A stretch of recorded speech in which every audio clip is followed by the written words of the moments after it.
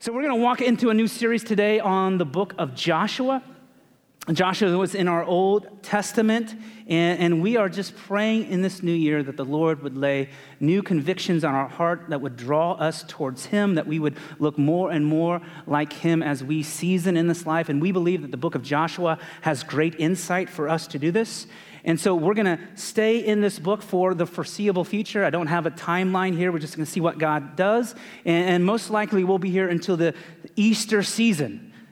We have no holidays really that are substantial until Easter. So just you're going to be working for a while. So just get used to it. One of the things I thought would be maybe kind for you guys is if I built a policy at church that said that we don't work from Christmas to New Year Day, and you could take it to your employers and say, I have religious exemption for being out of work that you could maybe use as leverage, but I don't think it's going to work. But we're going to be in this for a while, and so just sit back and enjoy going through this. The book of Joshua records the historical account of God's people journeying from the desert where they were wandering for 40 years because of their disobedience to God right after the Exodus. It records that journey from the desert to the land that God promised them and gave to them long ago. That right after the Exodus, prior to this text here in Joshua, God gave them that land, but because of their disbelief and their fear and their untrusting nature, they chose not to walk into the promised land as God told them to, and they were cursed for that, and they were sent to wander in the desert for 40 years, which essentially killed off the entire generation that had doubted God's plan and doubted God's promise. And so for those 40 years, they wander, and then Moses, the great patriarch, he passes away, and there's a guy named Joshua who's his right-hand man who steps in and takes leadership over the nation of Israel, and God then reminds him again of the promise that he made to them long ago, that they need to trust him because he has a land that he has given to them, his people. And this is what this is what God speaks to Joshua. This is going to be our text for the day. This is what Joshua is spoken to by the Lord himself. It says this, that after the death of Moses, the servant of the Lord said to Joshua, the son of Nun, Moses' assistant, Moses, my servant, is dead. Now therefore arise, go over this Jordan, you and all this people, into the land that I am giving to them, to the people of Israel. Every place that the sole of your foot will tread upon, I have given to you, just as I promised to Moses. From the wilderness and this Lebanon, as far as the great river, the river Euphrates, all the land of the Hittites, to the great sea towards the going down of the sun, shall be your territory. No man shall be able to stand before you all the days of your life. Just as I am with Moses, so I will be with you. I will not leave you or forsake you.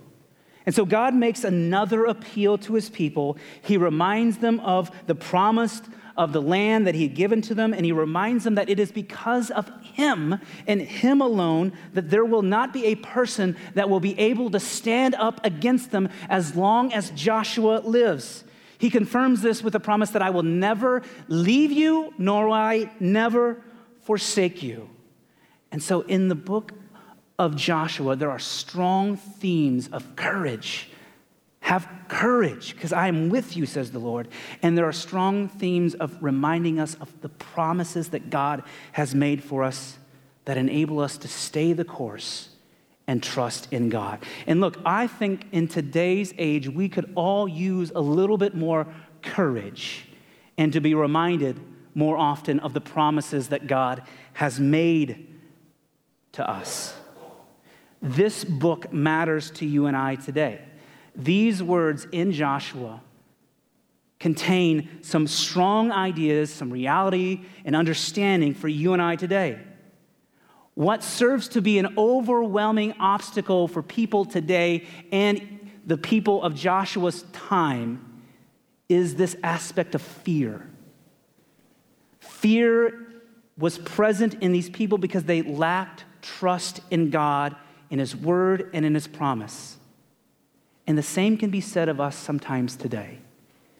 Look, in today's world, it does feel like the chips continue to be stacked up against those who profess faith in Christ.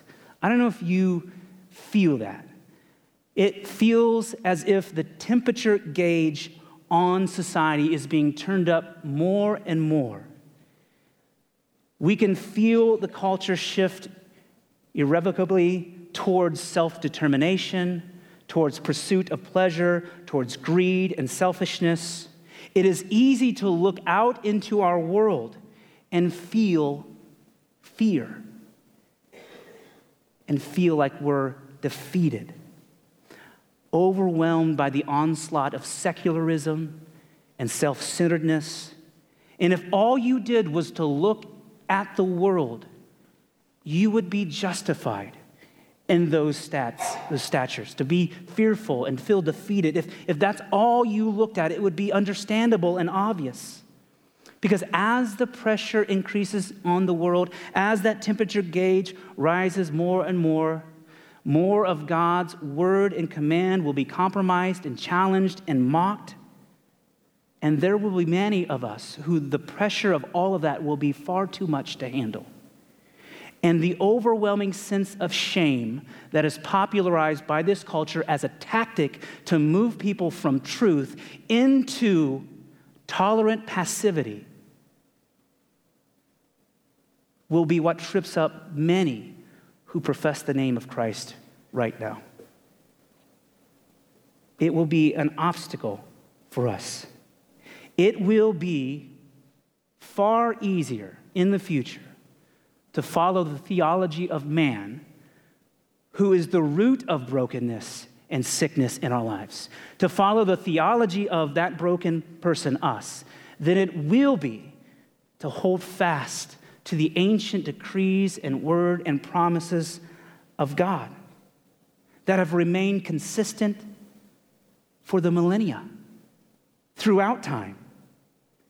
And we too will, much like the Israelites did when they were delivered from slavery in Egypt, we will let fear cripple us into disobedience and faithlessness if we, like they did, forget that we have a God that has made a promise to us, that has guaranteed a victory, and He will see it through by whatever means He deems right. And He will use whatever kind of person that He deems worthy. He will be with us even when the world feels as if it's gone awry. His promises remain true. He gave it to Joshua. He's given it to us, that He will never leave us, nor He will never forsake us. And we can take it to the bank, period.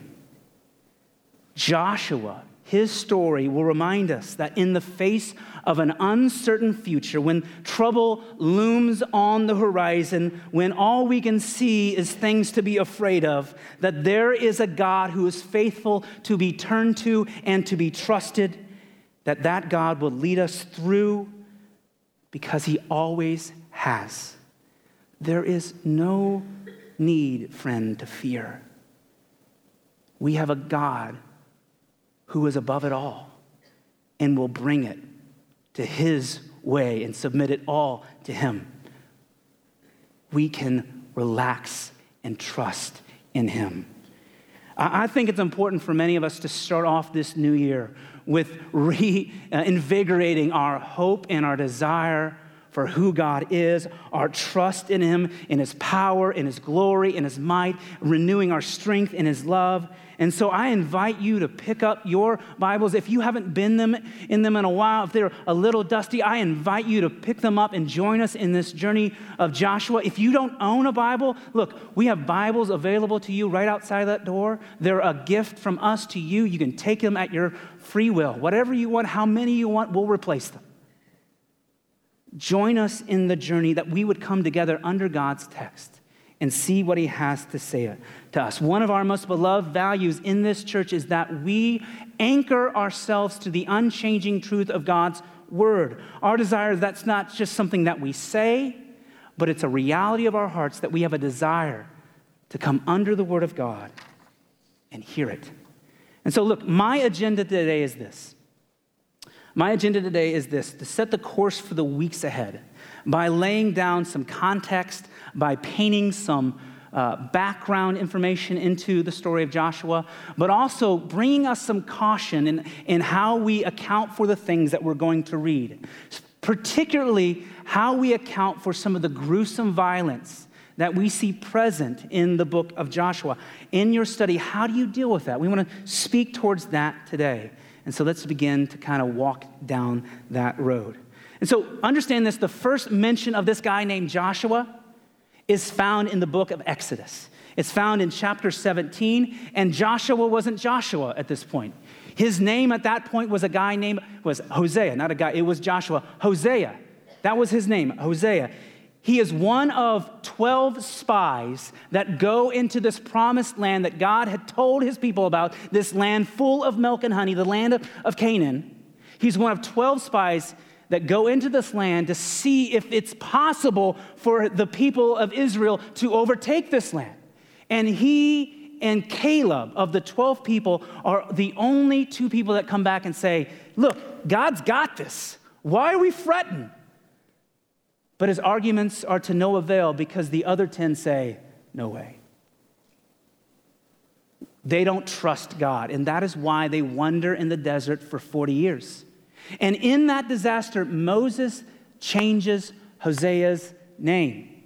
He changes it from Hosea, which means saves, to Joshua, which means God saves.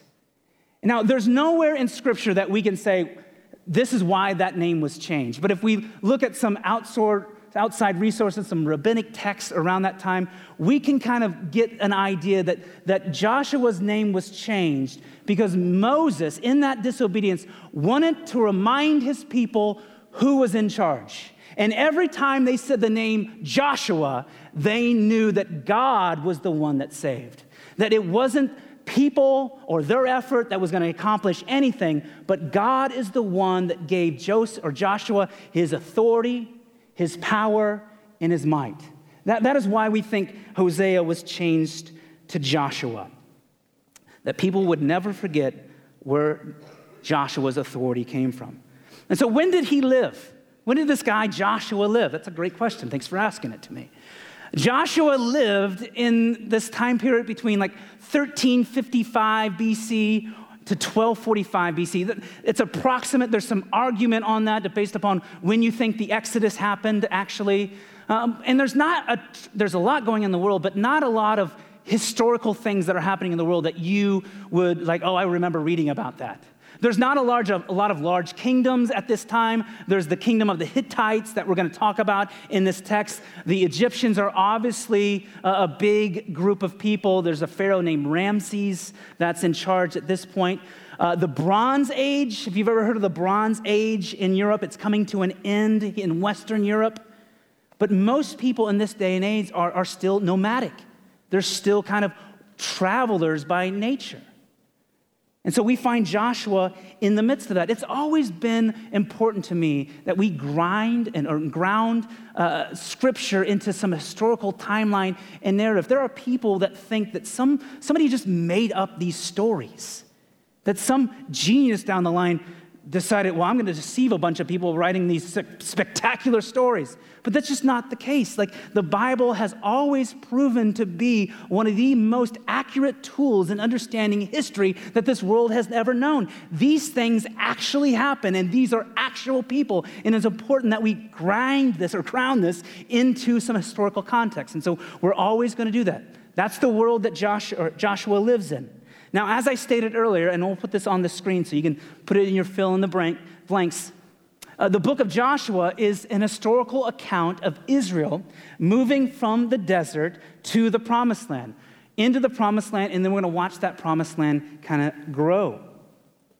The land of Canaan is the promised land, the land of milk and honey. It resides today in the same region that you know where Israel resides today, right? That kingdom, that land that God promised him, stretched from near the Red Sea all the way up to modern-day Turkey. It was on the shores, the very eastern shores of the Mediterranean Sea. And so look, as we prepare and get some background into this, and I encourage you to read this book with me. And I'm going to put a note in here with this. If you don't have a study Bible, I would recommend you getting a study Bible. And here's why I'm going to say that. Reading the Bible, get in the Word, read. However you can, but there are times that you're going to read things and you're going to go, what did that mean? What was he saying? Why did he use that?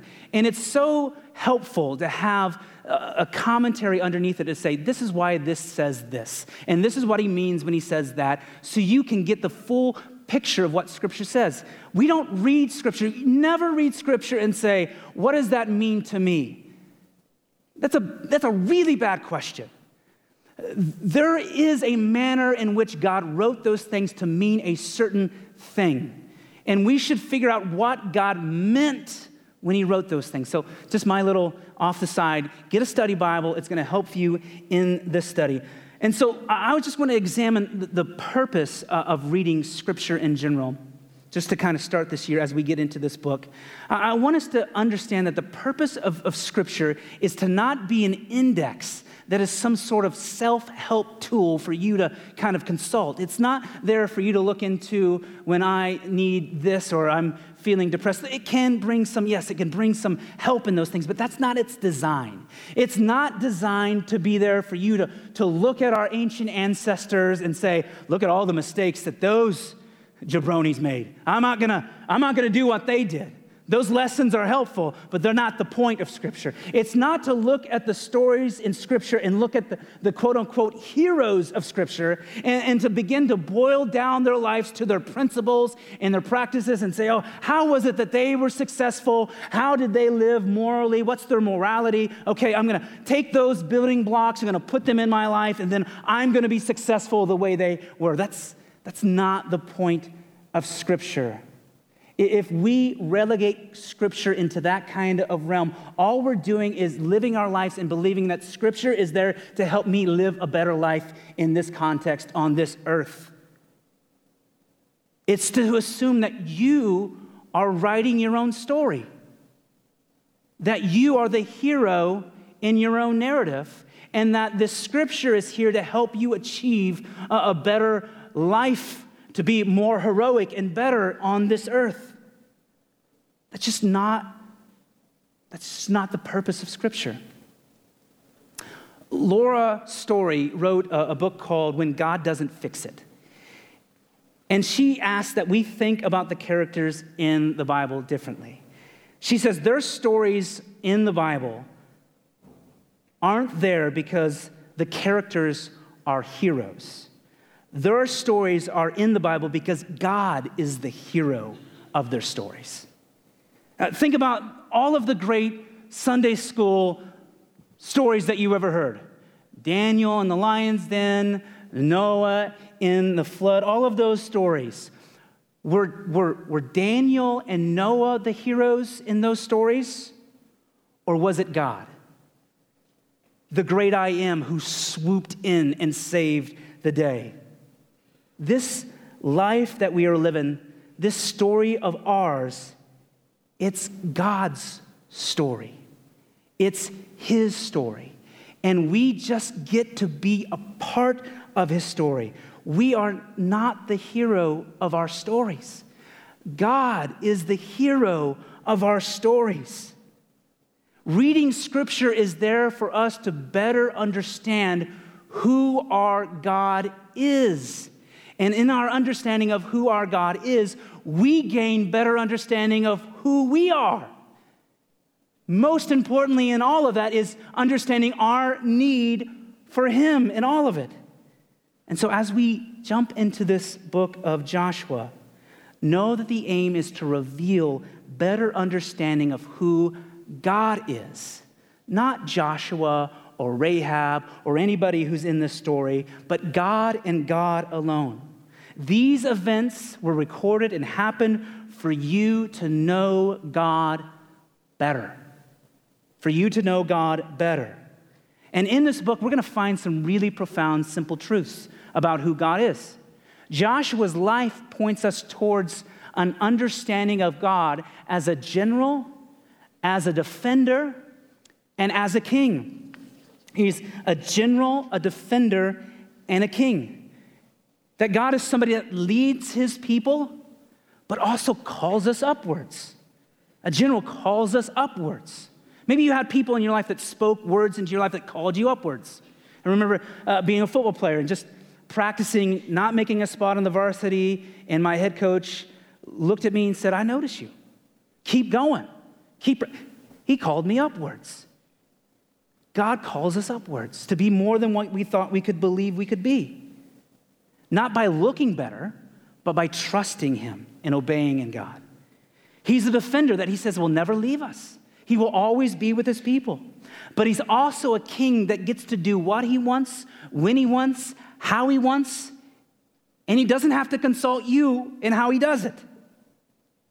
These are the things that we find out about God in Joshua. Joshua reveals these things to us. And so listen, when we read this text, you're going to read about things that, quite frankly, will give you some trouble. They give me some trouble. There are times in the story of Joshua where God has Joshua annihilate people without discernment. Women, children, men, it doesn't matter. And when we read those depictions, it can be quite easy for us to doubt the goodness and the character of God based upon the actions that happened. That we would doubt who God is by what we read here. And so I want to particularly speak towards this aspect of the violence that we see present in the Old Testament that we don't see present in the New Testament, and why it's there. Because I think it'll bring better comprehension to you as we go through this series. I always want to keep this thought in front of us, this perspective in front of us. Always remember this, and this is not demeaning your worth and your value, but listen, God owes us nothing. He owes us nothing. He is not obligated to you and I in the least of anything. Not obligated. He can do what he wants, when he wants, how he pleases. Life ends all the time.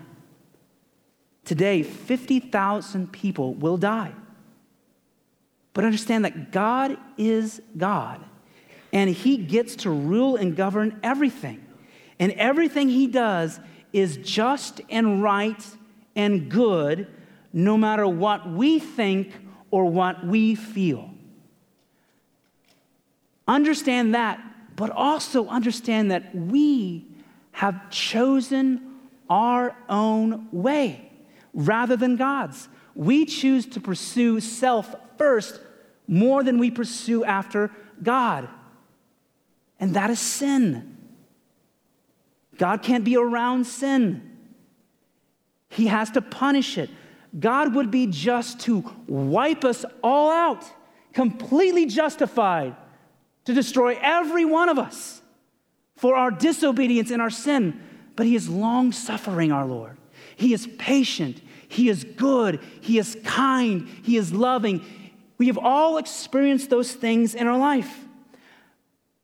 We know that there is a purpose behind all the madness, even the violence that we see in this text that causes us to doubt the character of God. And so when we read this book in Joshua, when we read it, know that God has a plan. And it's been his same plan for a long time to bring his people back to himself. After the fall, he is about to bring salvation back to his people, and he needs to get to Jesus. He's got to get to Jesus to ensure that happens. And so violence and bloodshed happen in the Old Testament for very specific reasons. And we're just going to walk through 4 kind of general ideas on why we see this kind of violence in our Old Testament. 4 different things. God uses in the Old Testament, he uses violence in the Old Testament to preserve the messianic bloodline. He's preserving his people because he knows that in a broken, in a hostile world, if he doesn't protect his people, they will be overcome by the world. If God doesn't protect his people from their enemies, then the line of Jesus, guess what? It gets cut off. And if they get annihilated, then there's no Jesus. And you and I today are on a pathway straight to hell. And so God uses violence to keep his nation set apart, to preserve that line to get to Jesus. But he also uses violence to purify his people. There is brokenness and sin all around the world today, back then. And God knows our hearts. He knows you and I. And he knows that it would only be a matter of time for the sin and idolatry and disobedience that wages in the culture around us, for us to begin to migrate towards those things, to drift into those things. And so we see violence in Scripture because God beats them to the punch and says, I'm not going to let my people be perverse. And so I'm going to wipe out their enemies so they themselves aren't led into idolatry and debauchery. And so he preserves, he purifies, and God uses violence in the Old Testament to prophesize the judgment of God. Our Old Testament gives us a great picture of the fact that sin and disobedience always has consequences. There is wrath that is given to sin, and God can't withhold it. And it's not because he's vengeful. He's that glorious and perfect and holy that imperfection can't be in his sight. And so he has to destroy it. And so the Old Testament gives us, it prophesizes this judgment, that there is a judgment that has to happen for sin. And God also uses violence in the Old Testament then to show us the pattern of atonement for Christ, right? It shows us the pattern for atonement. There needs to be a sacrifice. There needs to be something that gets in the way of our disobedience and our sin, because God's wrath is not withhold, it cannot be withheld. And so that violence points us towards Christ, who would fight for us to conquer that sin and that disobedience for us, that we wouldn't receive the judgment of God because of Jesus. That's why we see violence in this nature. It's hard to read at times, but understand that it's there to preserve and purify, to prophesize, and to pattern atonement for Christ. Now, what makes the New Testament different? Obviously, Christ. Jesus fulfills the entire law. On the cross, he says what? It is finished. Those are his final words. And now the means of preserving and purifying and prophesizing are left to who? They're left to the Holy Spirit of God. Because of Christ's sacrifice, his blood has made us worthy to be back in a relationship with God so God can dwell with us. That wasn't true in the Old Testament. And in Christ's sacrifice, everything has changed. Everything has changed. The word that we have today from the Lord is this about our enemies.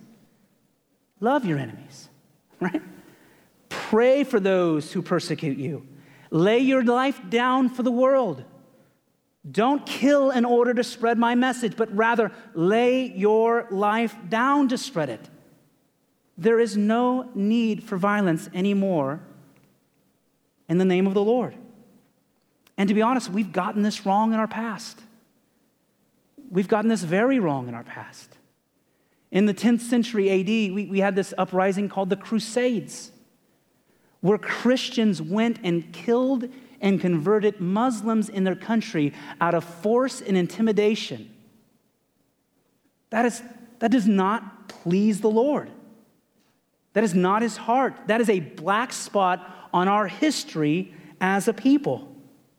And so it's always important to remember that when Jesus came, he didn't come here to lead a revolt, an uprising, or a coup. He came here to conquer sin and death. He did not lead us against a political structure. Jesus took the way of the cross, not the way of a crusade. And he calls his disciples to do the very same thing. In Matthew 16, Jesus says this. Then Jesus told his disciples, if anyone would come after me, let him deny himself and take up his cross and follow me. This covenant with Jesus is different. He works differently with his people. This is our reality now. The gospel is spread not by causing others to suffer, but by our glad suffering. And that's not easy to hear. Nobody wants to think about suffering. But friends, I'm going to tell you this, and I'm telling you this with confidence and courage. It's going to happen. The pressure cooker keeps getting hotter. It keeps getting tighter. There is going to be cause for fear and anxiousness as our culture continues to drift in certain ways. It will not come through Christ's love and sacrifice and gospel, will not be made known well through your falling down into the world's tactics, getting muddy like them and being hateful and condemning and mean, but rather the gospel will be served better through your trust and obedience in your suffering today. That's the truth. And so as we walk through Joshua, I believe that it will bring us hope and courage and reminders of God's promises for an uncertain future that will hopefully carry over in your life and manifest itself out in greater trust in the Lord, who has always delivered on his promises every time. That there is no reason to fear, that we have a God that's above it all, in charge of it all, and all we have to do is not look left or not look right, but to look at him. He is the one that supplies all that we need to walk in a manner that is worthy of him. And today, as we close, maybe you're in this room and you have just been dealing with anxiety and fear about the coming culture. Maybe you've been fearing what this life, maybe you're scared for kids or your grandkids. Like, how's this? What are we going to do? I just invite you to lay that down today. If you need to come up here and be prayed over and just give that to the Lord, surrender to his feet, give it to him. He has not called you to walk in a spirit of fear or timidity, but one of hope and courage. You are a conqueror in his name. And so I beg you to give that to him today, because you have more than you ever know in him that provides trust and hope in every situation. So we're going to stand together and sing our last song, and I'm going to invite our prayer team to come up here and pray for you. But let's worship our King as we close.